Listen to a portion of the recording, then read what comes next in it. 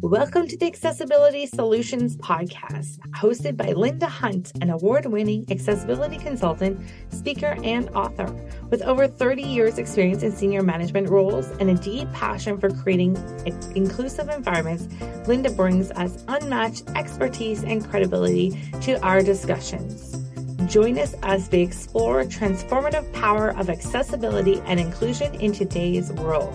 Through captivating conversations, Linda shares her wealth of knowledge, provides practical solutions, and sheds light on the latest trends and advancements in the field. Whether you're a business owner or a disability advocate or simply curious about the world of accessibility, this podcast is your go-to resource. Get ready to unlock new perspectives, break down barriers, and embark on a journey of empowerment. Are you ready to create a more inclusive world? Let's begin. Welcome to the Accessibility Solutions Podcast. Lucy Marco is the president of the Grand River Council on Aging. And Lucy's bio, so Lucy has 57 years of experience in manufacturing, marketing, human resources, administration, and management positions, combined with 50 years of volunteer service in over 40 community boards, advisory committees, and service clubs. A recipient of many awards, Lucy is most proud of her Federal Citation for Citizenship, YMCA Peacemaker Medal, Rotary Sunrise Paul Harris Fellow Award, Chamber of Commerce Outstanding Business Achievement Award, and the naming of a Wilfrid Laurier University student residence as Lucy Marco Place. And if you are in Brantford, Lucy is a local legend in our community for her work. And I myself have worked with Lucy on countless boards and organizations. So that being said, Lucy, I'm going to turn it over to you for your presentation. I'm going to speak to you actually today. I really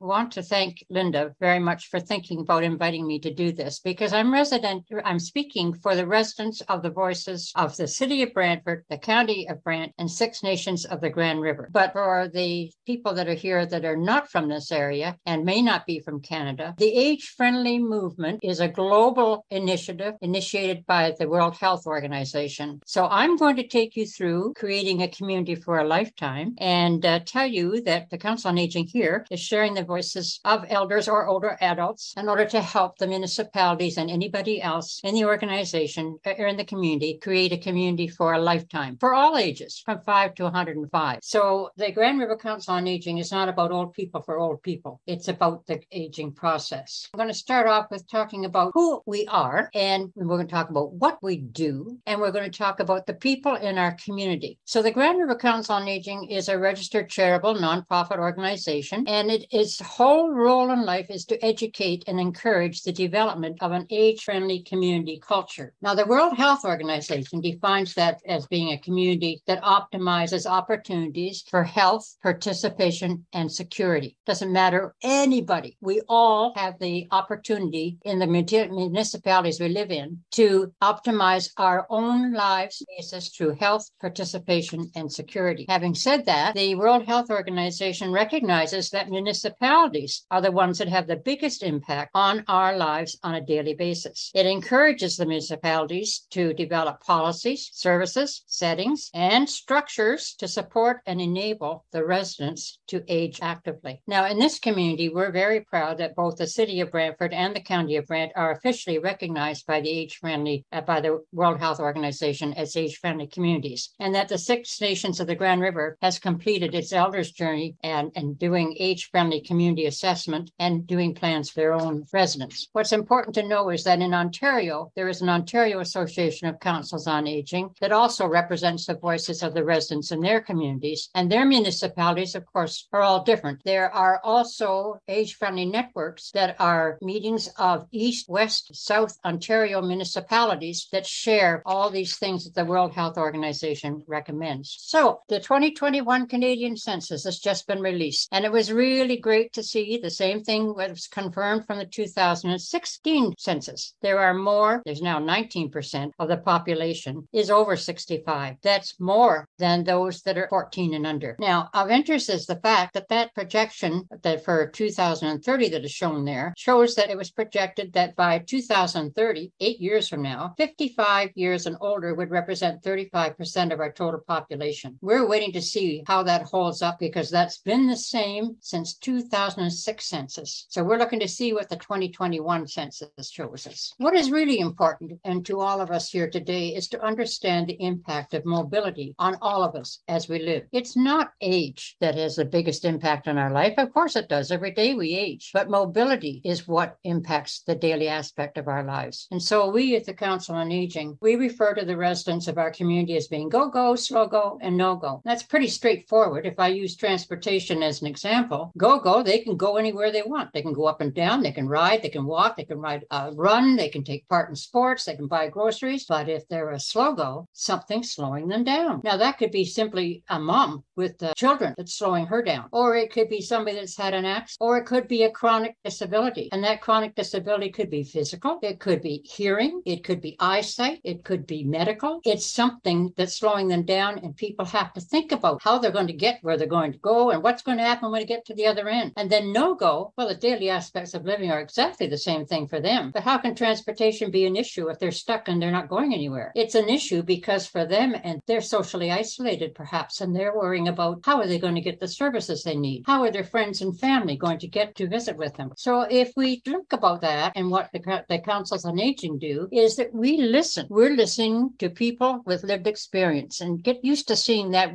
acronym around, PWLE. It's an acronym that Council on Aging has actually been used since 2008 when we started in this community. It is the residents of Grand River Council on Aging that we are listening to, of this community that the Council on Aging is listening to. And then we're sharing whatever experience that they have that with people or organizations that have the resources to respond. That's going to become a little more clear in a minute. But it is the practice of the Age-Friendly Community Global Initiative to consult with the residents of the community, no matter where they are in this world. In our community, another example in this area is the transition to Ontario health teams, which is going on right across the province. And those health teams are now accessing and calling out for input from people with lived experience as the whole Ontario healthcare system supply of services is being redeveloped. So let's look at the words elder versus senior. Who are these people with lived experience? We like to say that we promote the voices of elders, and that term was preferred by participants that have taken part in focus groups that we've conducted in this community from 2008 through to 2015. And the people that took part in those focus groups, they preferred the word elder. Why? Because it is a global title of respect. It recognizes wisdom gained through life experience. Now, we published a community impact report in 2017 around the same time as people started to use older adults as well as elders. So today we use elders and older adults in place of each other. But it's important to know that in our particular community, we have a very large number of Indigenous people. They recognize elders as being where the experience is to pass on to the younger ones. That is also worldwide. The World Health Organization refers to seniors and older adults and elders depending on what they're talking about. What's important to know is that you can be an elder at 45 because there's a couple of generations to pass information onto, experience onto. You don't have to wait to be 65 or 95. And if you look at the word senior, it's always got a qualifier. Senior kindergarten, senior school. You can go be 55 and go Shoppers Drug and get a discount. But really what it is, 65 is the age when governments refer to people as seniors because that's the pensionable years. So when we think about all that and the people with lived experience, what can be done about the life that we're living in the community? We like to say that we have to use an age-friendly community. If we look at this graphic here and we're looking at from childhood through to older adult and age, then you see that the mobility can change for all kinds of different reasons as it goes through there. And what that doesn't show is that somebody might be wearing a hearing aid and you can't see whether somebody has an eyesight thing. But you do know that there are times that you're going to have to perhaps use a walker or a cane like me with a severe balance problem. Or it may be a wheelchair. It may be short-term because if it's an accident. It may be long-term because it's chronic. So what we say about an age-friendly filter is that anybody planning or looking at making a change, whether that be a person in their home, their family, it be a business, it be an organization, be the municipality. Questions should be asked about that change. Will it be safe? What about visibility? Will it be comfortable? How are we going to communicate to the people being impacted by the change? How are we going to reach them? Is customer service an aspect? So the most important thing is to know to ask questions. Quite often, checklists are developed by using this filter. And the most important part of all of this is to respect the individual throughout the entire process. So let's look at that lived experience. Well, when it comes to generational, we have all kinds of life experience. Every one of us, we hear from our life experience in the generation that we lived in. And that's where we kind of form our opinions, like opinions with other people. And we happen to have habits that we might have known, we might have shared. It is one way of groups of people. But then if you look at the language we use by those people, oh my goodness. Well, my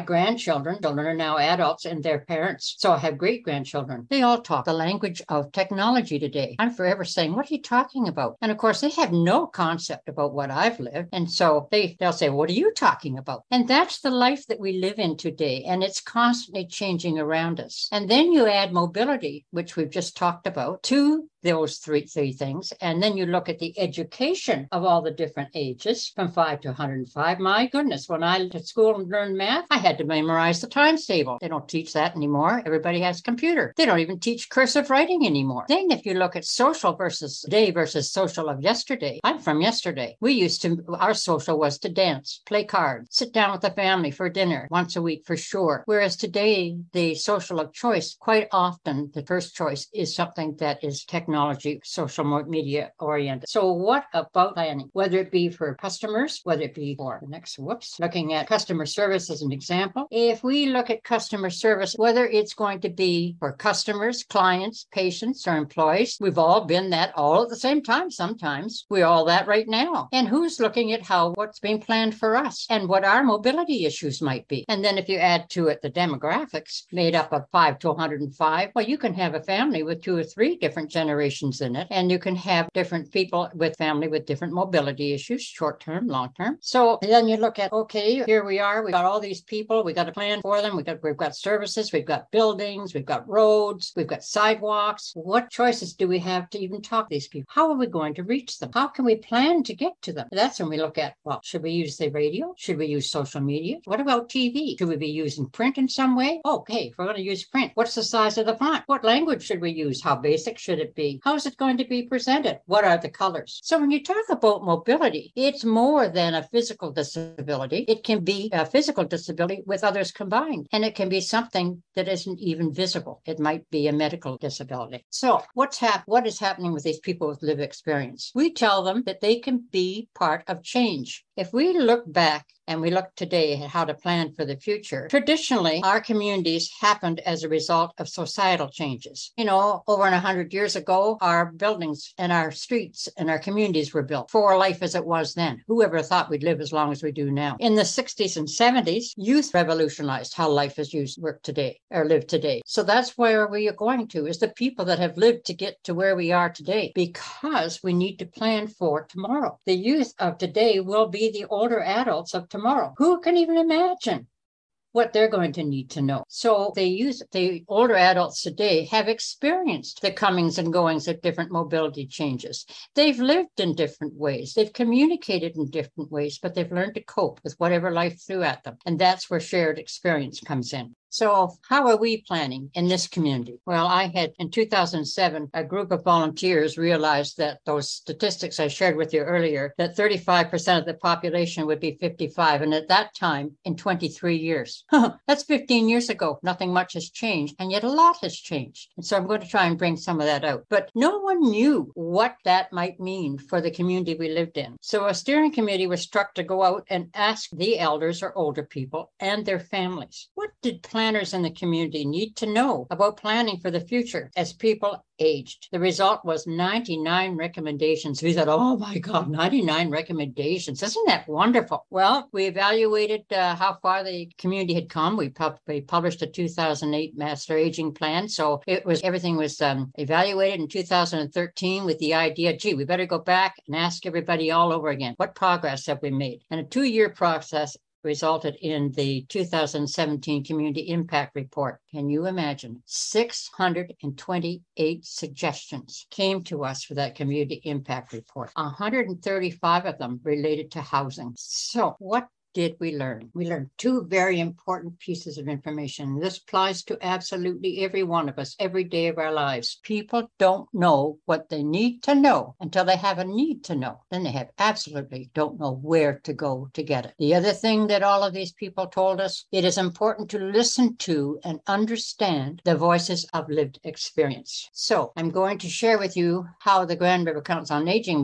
reacted to that need to know. And I will share with you at the end how the municipalities reacted to that need to know. Because in our communities, we had the municipalities go through this whole process with us. We have on our website what we call the Info Hub, and it has 350 plus links that are to local resources, and they're all sorted by the 8 domains of an age-friendly community, such as civic participation and employment, communication and information, community support and health services, housing, outdoor spaces and building, respect and social inclusion, social participation, and transportation. Wow. Every one of those people with mobility issues have to live within the confines of the community. So go, slow go, and no go. There's references for us for all of them, those links. Now, COVID had a major impact on the 55 plus members of the community because many of those people were the volunteers of all things community related. And so many of them became slow go and even no go because they were isolated. They couldn't go anywhere. It changed their lives. It changed how they approached things. It changed whether their housing was going to be, where they were living, whether they would stay there, activities to services and shopping, that all changed. And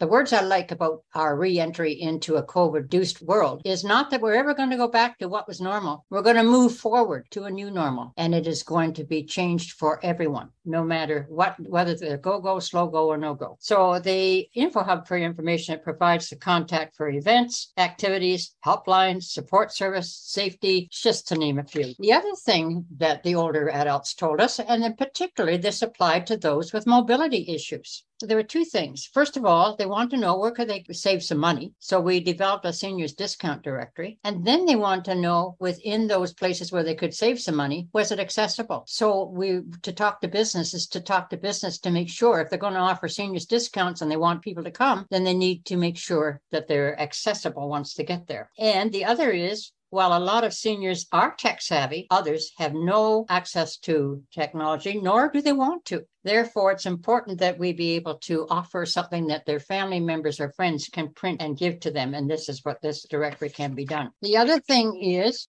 what happened with the COVID is we had a lot of people staying home. And this was one opportunity to actually socially integrate those people with mobility issues with those that did not have mobility issues. We started offering virtual workshops. Free. They're offered every other Wednesday morning for 1 hour. And it's been wonderful to see the people with a disability join slow go and no go mix up together and all kinds of subjects and activities that are of interest to the older population. In fact, if somebody missed a workshop, you can even see what they've been missed on our website. The other thing that we did was realize that, people needed to be connected. So we developed a community at home newsletter. It goes out every 2 days after every workshop. And it's interesting there because it provides all kinds of information on what's going on in the community. And for go and slow go both, they can both access it. It also is printable. Now, I said at the beginning that we're a charitable organization. I'm not here to solicit a donation, but I want to let you know that it is a charity and we do depend on our volunteers and our fundraising efforts to proceed with anything that we're doing. Always looking for volunteers. And so in our community, we're always saying, if you know someone, would you like to get involved? And if you do, please go on our website and fill out a volunteer information form, because what we do, whether they have a disability or not, is we help them understand where their skills can be used. Because you don't have to be able to lift and heavy things or do anything if you're going to register people at a desk. There's all kinds of different things where the mobility issues can be also put people with those can also be part of the volunteer. They can get involved in fundraising even as an activity. I just have to share this one with you. Last year, first of all, we used to have Taco Fest, it was called, large community event in the Harmony Square in downtown Brantford. And COVID meant, and we searched and tried to figure out what are we going to do to raise some funds for our operating expenses. So we had a virtual walk, the Grand Parade, and mothers and fathers, sisters and brothers, nanas and Grammys, people were walking to support their loved ones. And they made up where they were going to walk. They could walk around their building. They could walk wherever they wanted to walk. It was a virtual walk. Did it to support the work of the Council on Aging and celebrating their loved ones. Well, in 2022, we're going to do it again, but we're going to do it in person. And so this is a place where those that want to still do it virtually, they can. For those that want to meet and greet, they can. So we're going to do it this year behind a local high school on a track. So that brings me to what I'm about to tell all of you. I'm attempting to create an understanding, we all are, of what an age-friendly community can be and how it is to be inclusive of all mobility issues. And so today I've tried to give you a different perspective, and I know that I have, and I'm going to tell you that I'm appointing you all as age-friendly champions. I want you to go out and I want you to spread the word, and I'll tell you the best way to spread the word is when you see somebody and you see something that doesn't sit right, bring up the go, slow go, no go. If you see a step that's in the wrong place, if you see a ramp that's got the wrong height, I have a problem with ramp slopes, then bring up the go, slow go discussion, and you'll find it works. It works in miracles at home, at work, and in the community to access products and services. So you are all age-friendly champions. And now I want to show you an example of how the municipality, back in 2008, the city of Brantford got involved with the master aging plan. It adopted it, that they would commit to it, and they did. And they started to implement, as budgets allowed it, stoplights replacements that showed the time that was available to cross the road. As well, those lights have a beep beep for people that are blind. So that is an age-friendly initiative. It will go on as long as stoplights are going on, and I'm sure there'll be many, many changes. Here's another one. Also back in 2008, we identified that we had interlocking bricks downtown. Now, in Ontario, a lot of these cities have interlocking bricks. They're a nightmare for anybody that has a balance problem and or is walking with a cane or walking with walker. So we pointed out the voices that was a danger, really a danger. Accidents waiting to happen. Well, the city made the commitment that they would replace those bricks with concrete as the budget and construction brought the opportunity up. And most recently, they did that around the Brantford Library downtown, all the way to the Beckett Seniors building and around to a parking garage, just to show you what voices can do in a community. So they did make a difference. As with the example about the sidewalks, we have a result of the Age-Friendly Summit process. It resulted in the 2017 Community Impact Report with its 628 suggestions. Following its publication, City of Brantford and the County of Brant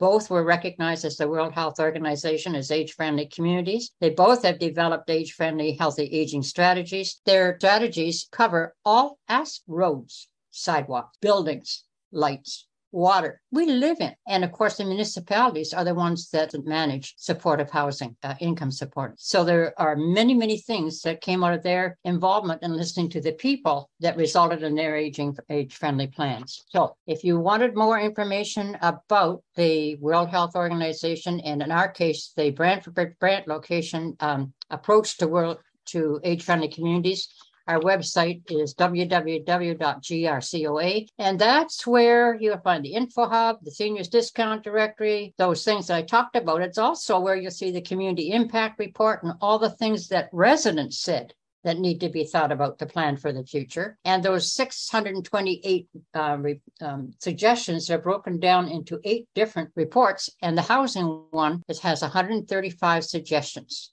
And so when it comes to housing, that's one that we're recommending that the summit Sarah was talking about, provided all this information to them, that people be aware of what the residents say needs to be looked at for the future, because the residents are also doing exactly what Kate said, plan for the future. We have to live with what we've got, but it has to change. And that's that. So I'm over to you, Linda. Leave it to you to take over. Can't thank Lucy enough for her presentation. She is a passionate advocate Thank you for joining us on the Accessibility Solutions podcast hosted by Linda Hunt. We hope these discussions have inspired you and provided valuable insights into the world of accessibility and inclusion.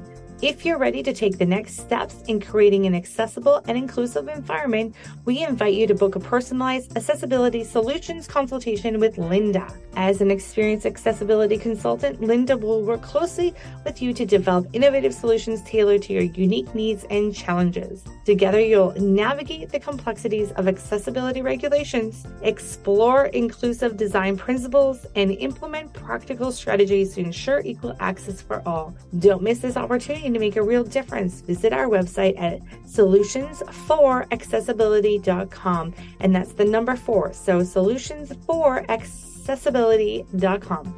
Schedule your consultation today. Let's transform your space into an inclusive and welcoming environment for everyone. Thanks again for listening to the Accessibility Solutions podcast. Stay tuned for more empowering episodes as we continue our journey towards a more accessible world.